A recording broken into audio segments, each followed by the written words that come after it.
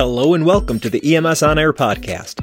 The mission of this podcast is to get the latest COVID-19 pandemic information out to first responders as efficiently, effectively, and clearly as possible. Today is March 20, 2020. I'm Jeff Lassers and I'll be your host. Since March 5, 2020, the EMS On Air podcast crew has produced 22 episodes designed to assure that the most recent information is available on a regular basis. After recording and editing that many episodes in such a short amount of time, we need to take a little break. Don't worry, we'll be back in a week or so. The good news is that when we come back, many of the EMS On Air podcast episodes will be available on AmericanCME.com, where EMS providers will be able to earn EMS continuing education credits after finishing an entire episode, completing a short survey, and passing a post-podcast quiz.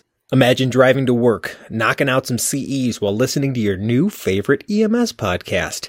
Not a bad deal. More to follow on that in the very near future. In today's episode, we give everyone an update on the changes that were made to the Oakland County MedControl COVID-19 emergency protocols. As of May 15, 2020, multiple emergency protocols were deleted and a few were updated. Again, the purpose of this episode is to dial into what changed and why it changed so that EMS and associated ED personnel may better understand the application of each of the current emergency protocols that are still in effect. Prior to recording this episode, I received feedback from a number of people regarding their concerns on this topic. After speaking to a number of EMS providers of all experience levels, Sergeant Wayne Huckel at the West Bloomfield Fire Department left me a voicemail that seemed to convey the general concern that the OCMCA has received from many EMS providers regarding the current emergency protocols. Here's Sergeant Huckel. I think to summarize the question, it's the language that we're seeing a lot with the protocols where they're using words like should be avoided. And I think where a lot of us are used to language like we see with ACLS protocols, where if it's A, do this, if it's B, do that.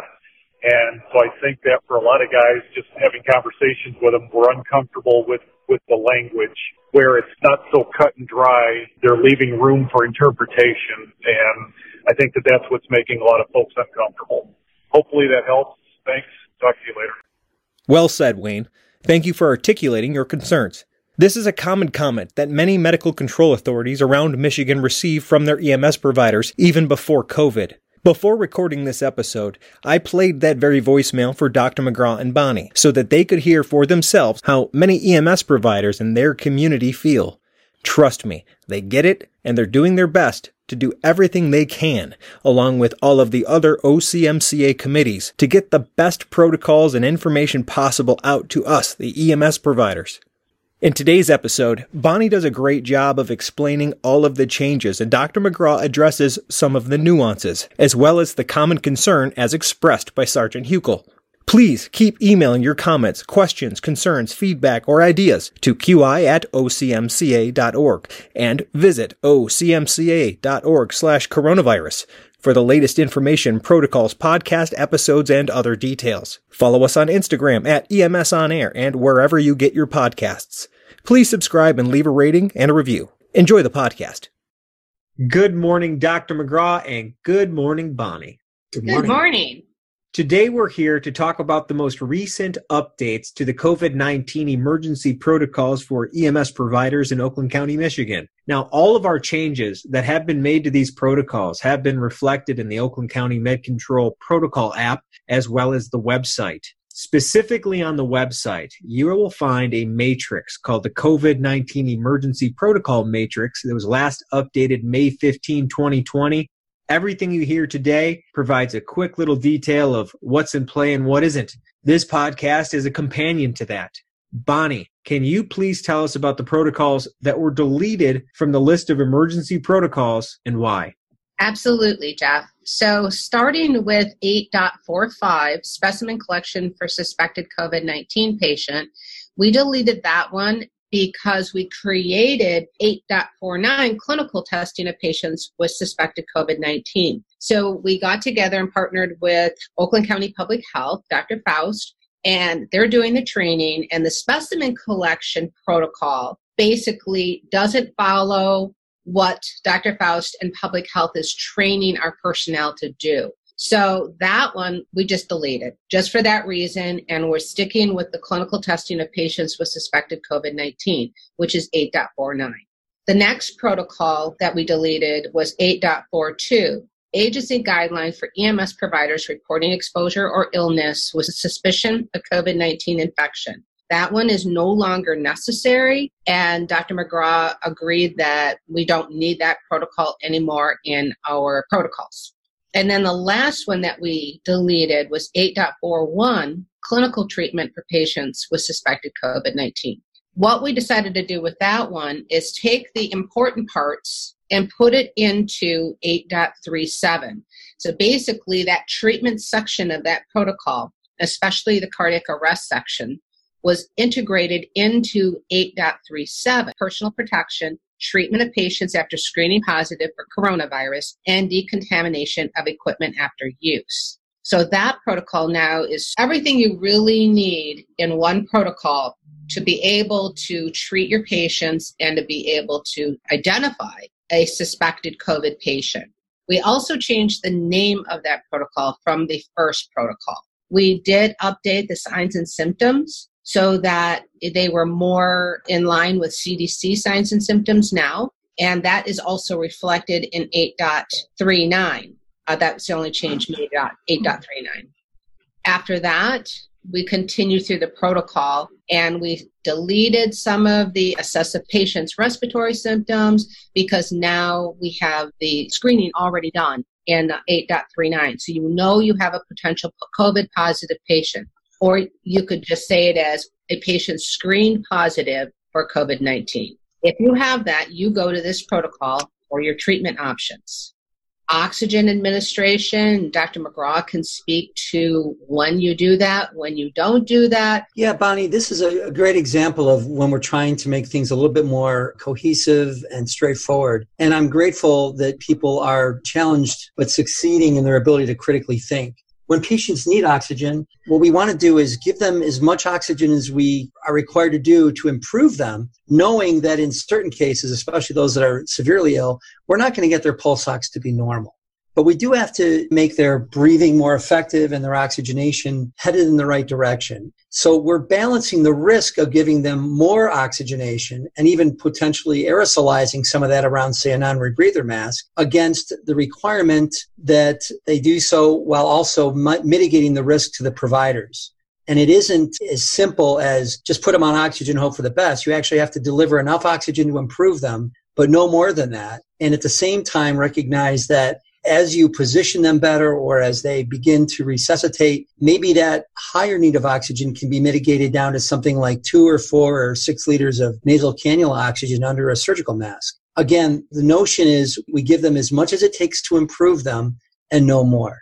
It is often more desirable to have sort of black and white, if this occurs, do that. But unfortunately, this disease and its manifestations make doing so in a protocol form very challenging because there's just too much uncertainty. And we've also really never been faced with a situation where we try to write protocols and we still have to be very mindful of the risk to the providers. That's another thing. We always have had risk in our practice, including mine in the emergency department. But the risk has never been quite like this. Even dealing with similar respiratory problems like tuberculosis still aren't the kind of risk like we encounter now with the frequency in which we encounter it.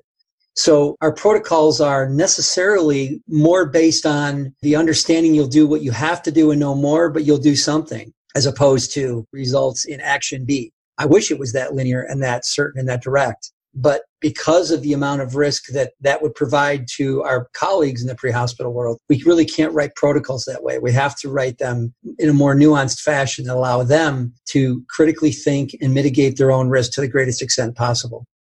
So going forward with the protocol, you'll notice some changes in the aerosol generating procedure area where you are instructed to use some aerosolizing procedures, but also only when you have full PPE on. And that includes a non-rebreather mask, and especially using non-rebreathers when you're in the patient's home or outside of the ambulance. Again, we're still trying to make sure that we do everything we can to minimize the amount of risk to the providers. And of course, being outside the back of the ambulance or at the ambulance with the doors open and the exhaust fan on is better being in the confined ambulance, the doors closed. It's all sort of a spectrum of risk. And as we do things that are more risky, say putting in a supraglottic airway versus a non-rebreather, or using a non-rebreather as opposed to 6 liters of oxygen underneath a surgical mask, as we look at that spectrum of risk, what we really want to do is always try to use the lowest amount of risk in our procedures as possible while still providing benefit to the patient. And it is a very tricky thing. In my whole career in EMS, I've never asked people to think like this. But in fairness, I've never asked doctors and nurses to do the same thing in their emergency department. We're very much like you. We want to identify a problem and have a go-to solution that we can use as much and as frequently and as successfully every time as possible. It's just that this disease doesn't lend itself. We now have to wear full respirators, just like you guys do. We have to wear gloves and try to put in a computer by taking off our gloves but not contaminating the computer. There's so many things that have all changed for many of us that we've all had to kind of struggle to do this in a rather rapid way. So as much as it's unsatisfying for me to write protocols that have this built-in ambiguity or uncertainty, I can't think of another way to do it. Because if I were to go purely on my instincts and do everything to only protect the medic or the provider in the pre-hospital world, of course, there would be almost no provision of care. And the other extreme is completely unacceptable too. Do everything the way we used to, don't change anything. And I find that to be an utterly unacceptable amount of risk to our providers. So we've actually had to build in sort of guardrails against either of those two extremes. And like in a mass casualty event, you do the most good for the most people you can, even if it's different than the way you practiced before. This whole pandemic has kind of been like an MCI for our pre-hospital and emergency department.